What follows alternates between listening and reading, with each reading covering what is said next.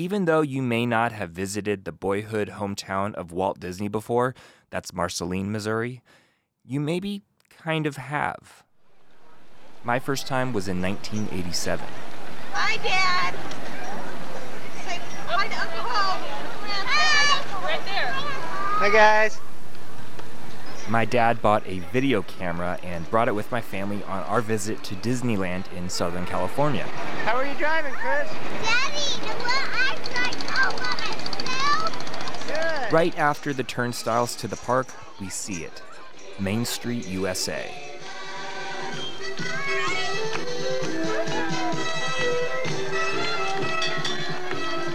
It's here, amidst the Casey Jr. Parade today, that you can see and feel the resemblance to the main thoroughfare of Kansas Avenue in Marceline.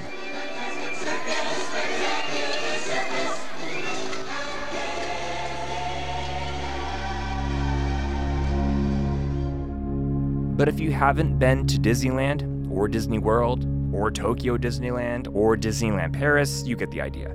Maybe you've seen the influence of Marceline in Disney's movies. Say, that's it. You think of a wonderful thought. Any happy little thoughts? The first play Walt attended is Peter Pan, and he played the role in a school play. He can fly! He can fly! He flew! The farm animals of the agricultural town inspire Walt, and he makes the story of Ferdinand the Bull into an animated film. All the other little bulls he lived with would run and jump and butt their heads together, but not Ferdinand. Lady and the Tramp takes place during the same time Walt grows up in Marceline. Oh, this is the night. Walt frequently found a way to give his hometown its place in his work. He spent a good chunk of his childhood here in the town of just over 2,000 in northern Missouri. Marceline sits along Highway 36, commonly called the Highway of American Genius. Mark Twain spent some time just down the road.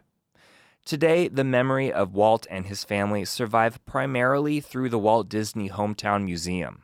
Kay Mallins is the director. She knows every detail of where Marceline lives in Disney's work. If you go to Disneyland, you find the Hotel Marceline right on Main Street, USA.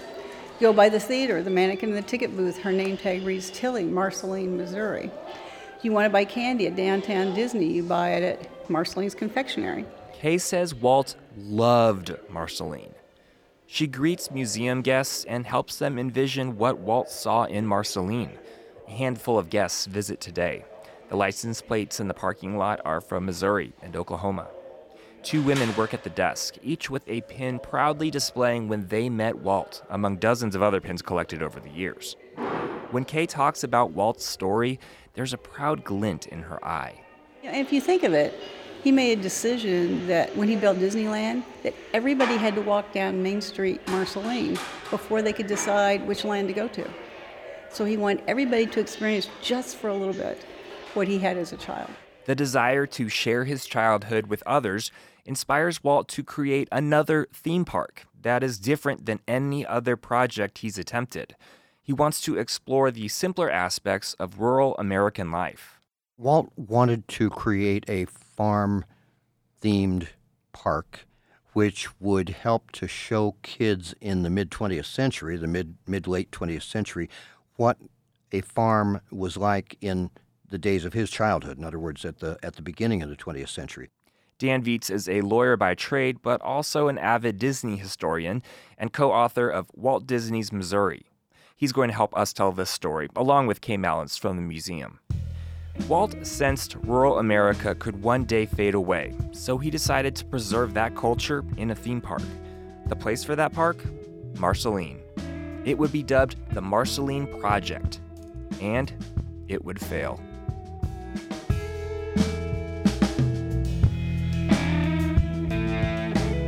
Welcome to Show Me the State, the program where we explore the strange, misunderstood stories of Missouri's past and try to figure out what really happened, why did it happen, and how has that shaped the state today.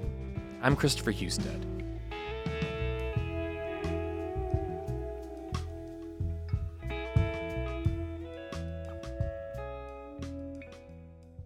You're listening to Show Me the State on KBIA 91.3 FM.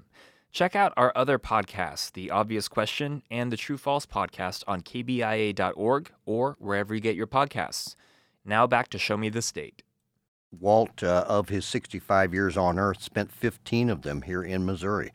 5 years, from roughly the age of 4 to 9 years old, he was in Marceline, Missouri, on a little farm just outside the edge of town. He always looked back on those years as idyllic and the most pleasant and fun years of his whole life. To understand why Walt Disney wanted to put a theme park in Marceline, we first have to understand what happened to Walt in Marceline as a child. Walt is born in 1901 and arrives from Chicago in 1906 to Marceline with his family at the Santa Fe Depot. Marceline, like a lot of little Midwestern towns, was actually created by the railroad.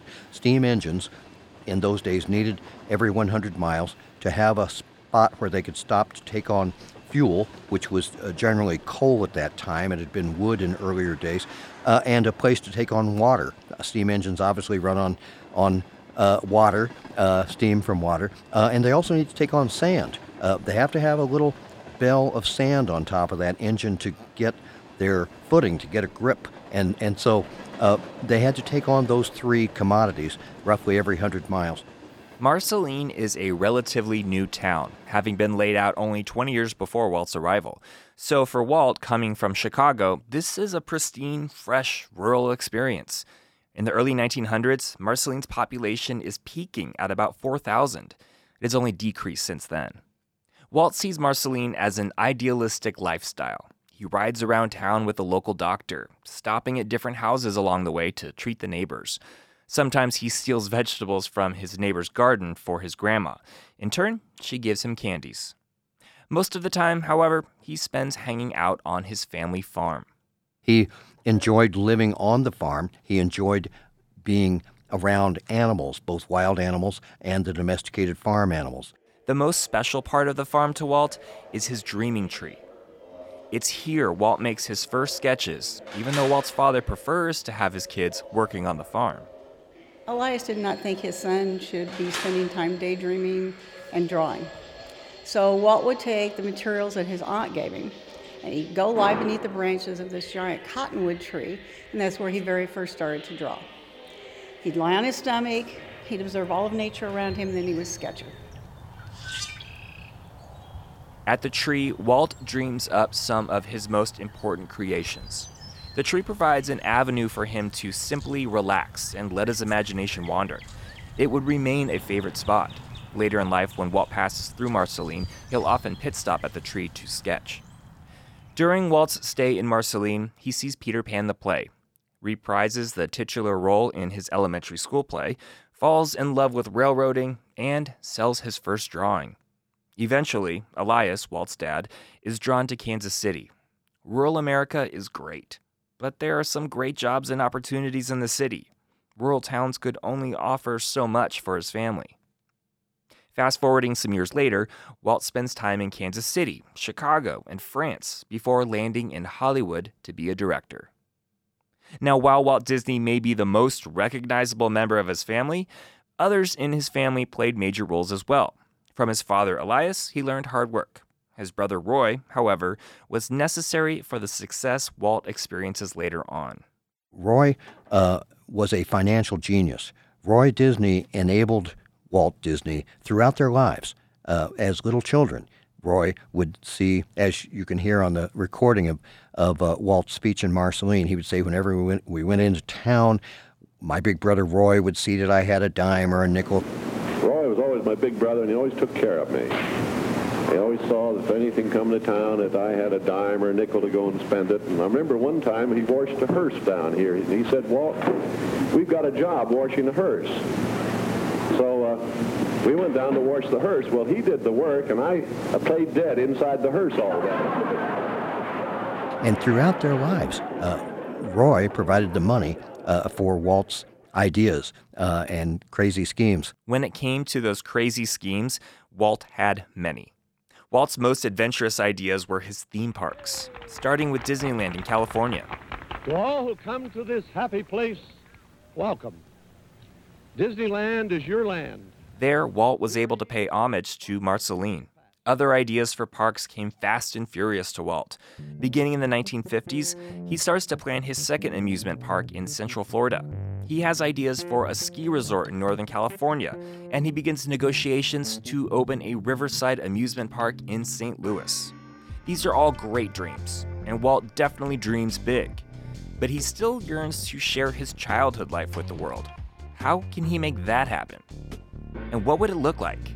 How long would the image he holds of Marceline last? It's always wonderful to have a hometown. You know, I feel sorry for people who live in cities all their lives and they don't have a little hometown. I do. I born in Chicago, and I'm glad my dad picked out a little town where he could have a farm, because those 6 years that we spent here have been memorable years.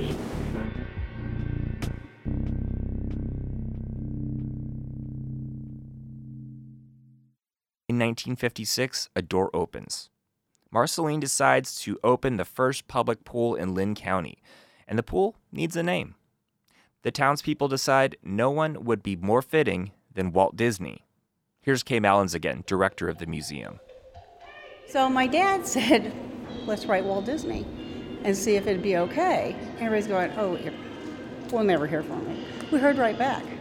He was very excited, and could he bring Roy? Roy would like to come as well. So Walt and Roy and their wives, Edna and Lillian, all came in on the train. Big deal when they came into the station where we're standing right now. Still, there's one issue. Marceline doesn't exactly have the accommodations up to par for an important family like the Disneys to stay at the time. We go, where are they going to stay? Because our hotel was kind of run down, and it didn't have air conditioning. This was 1955. 56. A lot of places didn't have air conditioning at that time. So my folks had just built a new ranch-style house, and it had air conditioning. And my dad was on the city council. So they said to my dad, well, the Disney stay with you.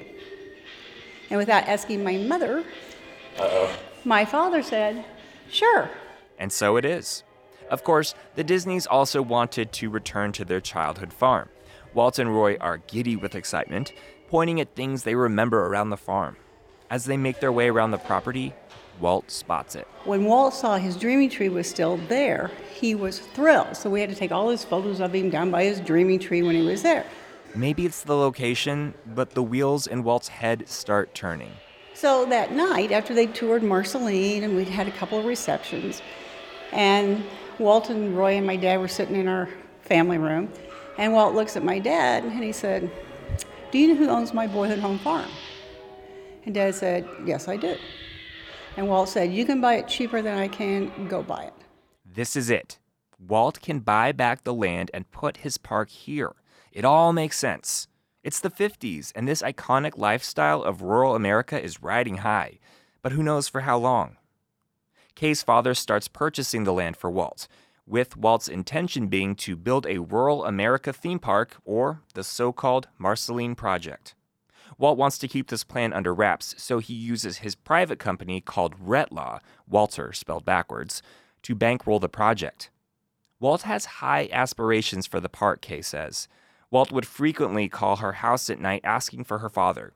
They spend hours discussing plans for the park and what he wants to include. And the things that he was thinking about having were a small town. A barber shop, a general store, a butcher shop, a pool hall, a bar would serve sarsaparilla, and grape wine and cider. So anyway, he was going to recreate Marceline in Marceline. Marceline in Marceline. It's like if Mr. Rogers, Norman Rockwell, and Alice Waters teamed up together to make a park. Walt knew time is limited for small-town USA, and he wants to capture this moment because he felt if there wasn't a reminder of this way of life, it would fade. Walt was such a visionary. He said, there'll come a day when a child will not know what an acre of land is. There'll come a day when a child will not know what happens when you put a seed in the ground. It was this belief that America's roots in agriculture and small-town togetherness would soon fade that drove the project. If Walt had his way, the Marceline Park would be educating today's generations.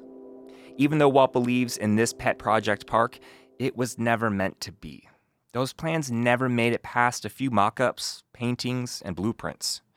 In 1966, just 10 or so years after the beginning of the Marceline project, Walt Disney died from lung cancer, leaving the Marceline, Florida, and Northern California projects unfinished. Unfortunately for Marceline, the timing could not have been worse. One night, Roy calls Kay's father to discuss the future of the Marceline project. When Walt passed away, they'd already started purchasing land in Florida.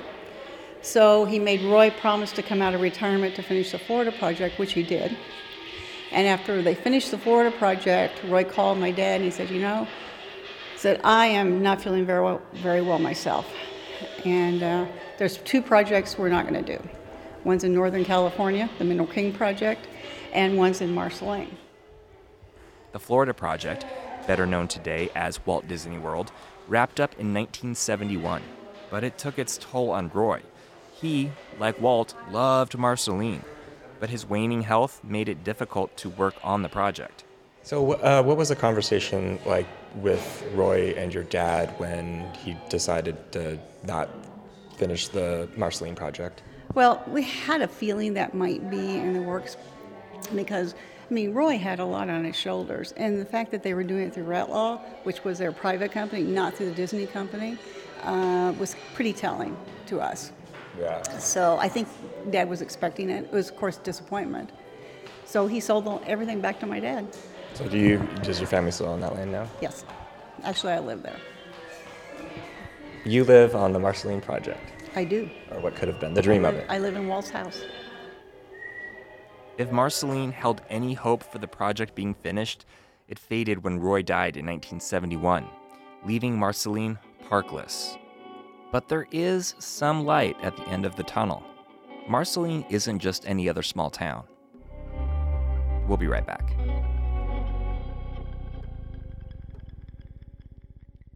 I'm going to take a quick little break here to put some other shows on your radar.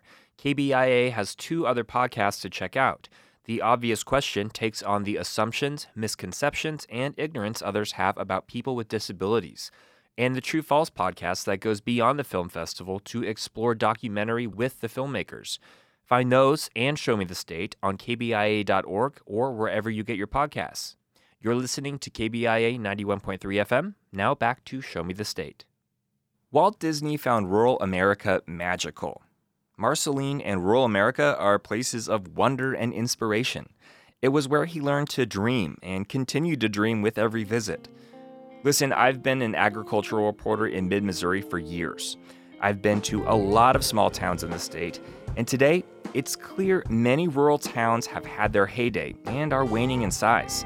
If Walt were to move to Marceline today, he might have a different experience. I think that's really interesting because when Walt moved to Marceline, he was just at the right age. And you have to think when he moved here, we were a pretty new town. We were getting electricity for the first time. Telephones were coming in. It was an exciting time to live in a town like Marceline. And plus there was this sense of community, which I think Walt, and I found out later, Ruth and Roy never felt again their entire life because they were just embraced here. And it's the only time Walt got to be a kid. While towns like Marceline were once new and growing, many are facing a rapid decline. Much like the Marceline project, without a driving economic force powering the town forward, they're dwindling. Nearly 35% of rural towns are now experiencing some significant population decrease. Between 1950 and 2016, counties with shrinking populations lost more than 1/3 of their original population, according to a study by the University of New Hampshire. Sarah Lowe is an associate professor of regional economics at the University of Missouri.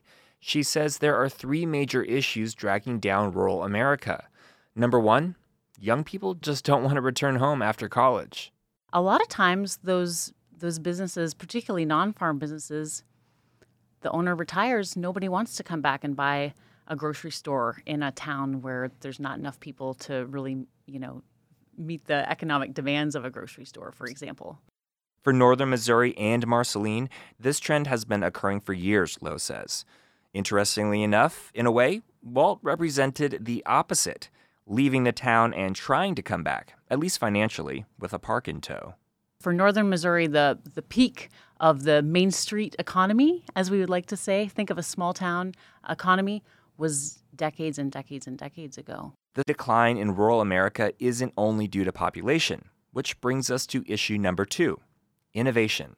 And so what has been happening over the past 50 years is the mechanization of agriculture, the investment, the USDA research, the innovation has made farmers much more productive. So we get a higher yield on the same acre, but also in terms of productivity, lower demand for labor. So one farmer can do now what it took a lot of farmers and a lot of horses to do. And number 3, infrastructure, especially a connection to the rest of the state and country. We hear a lot about broadband and access to the internet for rural communities. Why is that so important?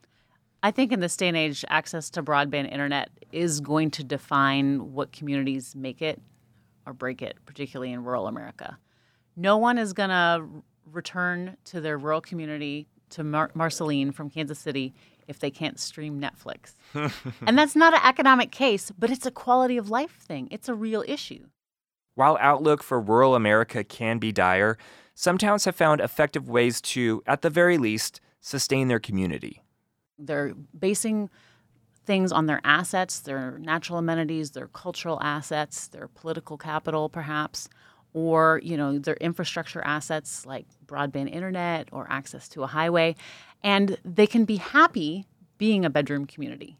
Bedroom communities are the towns where people live, but then commute to the larger cities, which function more as the service center. But at least everybody returns home.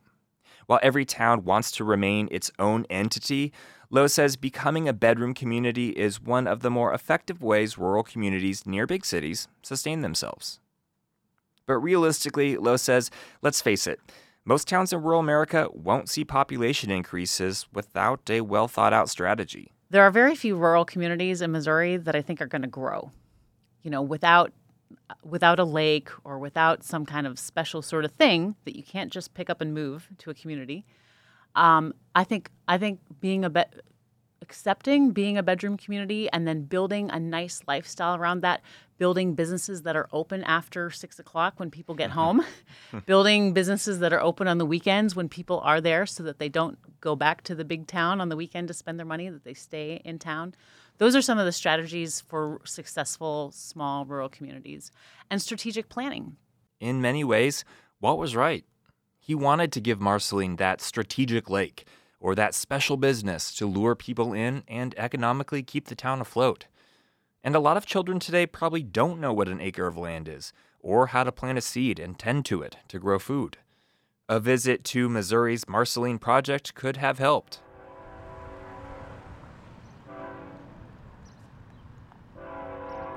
Marceline has faced its share of problems, but it still stands. Kansas Avenue still stands as it did when Disney arrived. The train still runs through town many times a day.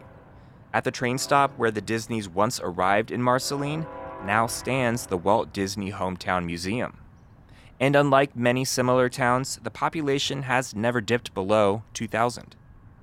Although the years show, Marceline maintains so much of what makes small-town America iconic. Marceline has all the key elements of a small town. The main street, the friendly people, the older style architecture, and, it comes right back down to the people that make it.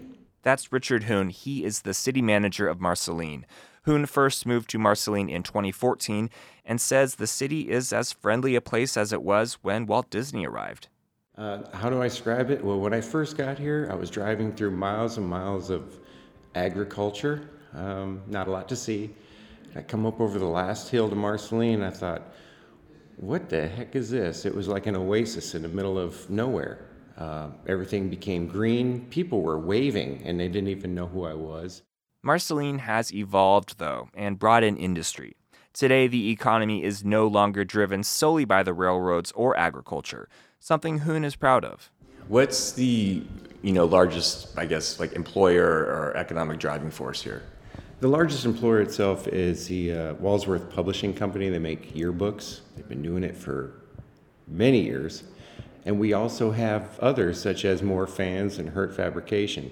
And the great thing about Marceline is, if you look at other cities and towns, they hang their hat on one thing, whether it's somebody who lived here long ago or they were home of the 1973 AAA baseball, basketball, something or other. We have several things. So, if one of them doesn't do so well, the others pick up the slack. Essentially a diversified economy. Correct. Marceline's resilience and ability to adapt, especially recently, is something that Kay Mallins praises. All little towns have gone through hard times, and we're not exempt of that. We've had the same thing.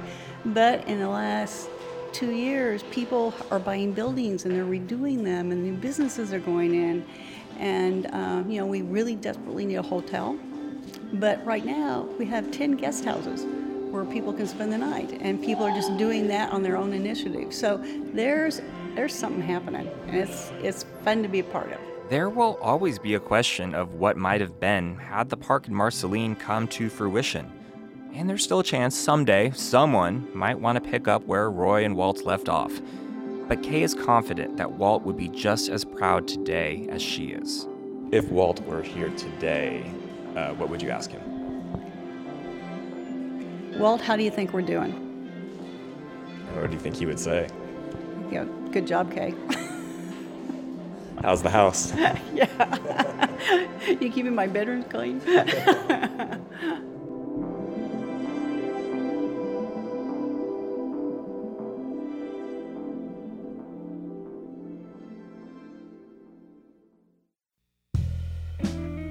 Show Me the State is produced at KBIA at the Missouri School of Journalism.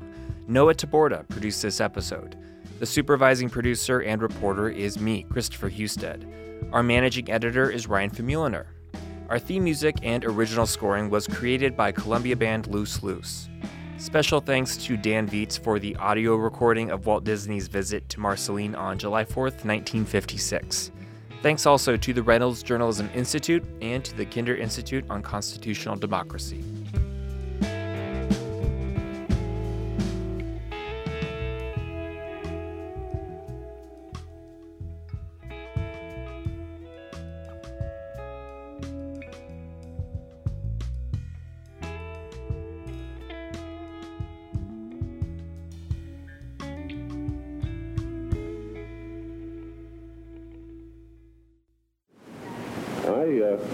Born in Chicago, and I'm glad my dad picked out a little town where he could have a farm, because those 6 years that we spent here have been memorable years, and I think they played a big part in some of the corny gags that I put in the cartoons.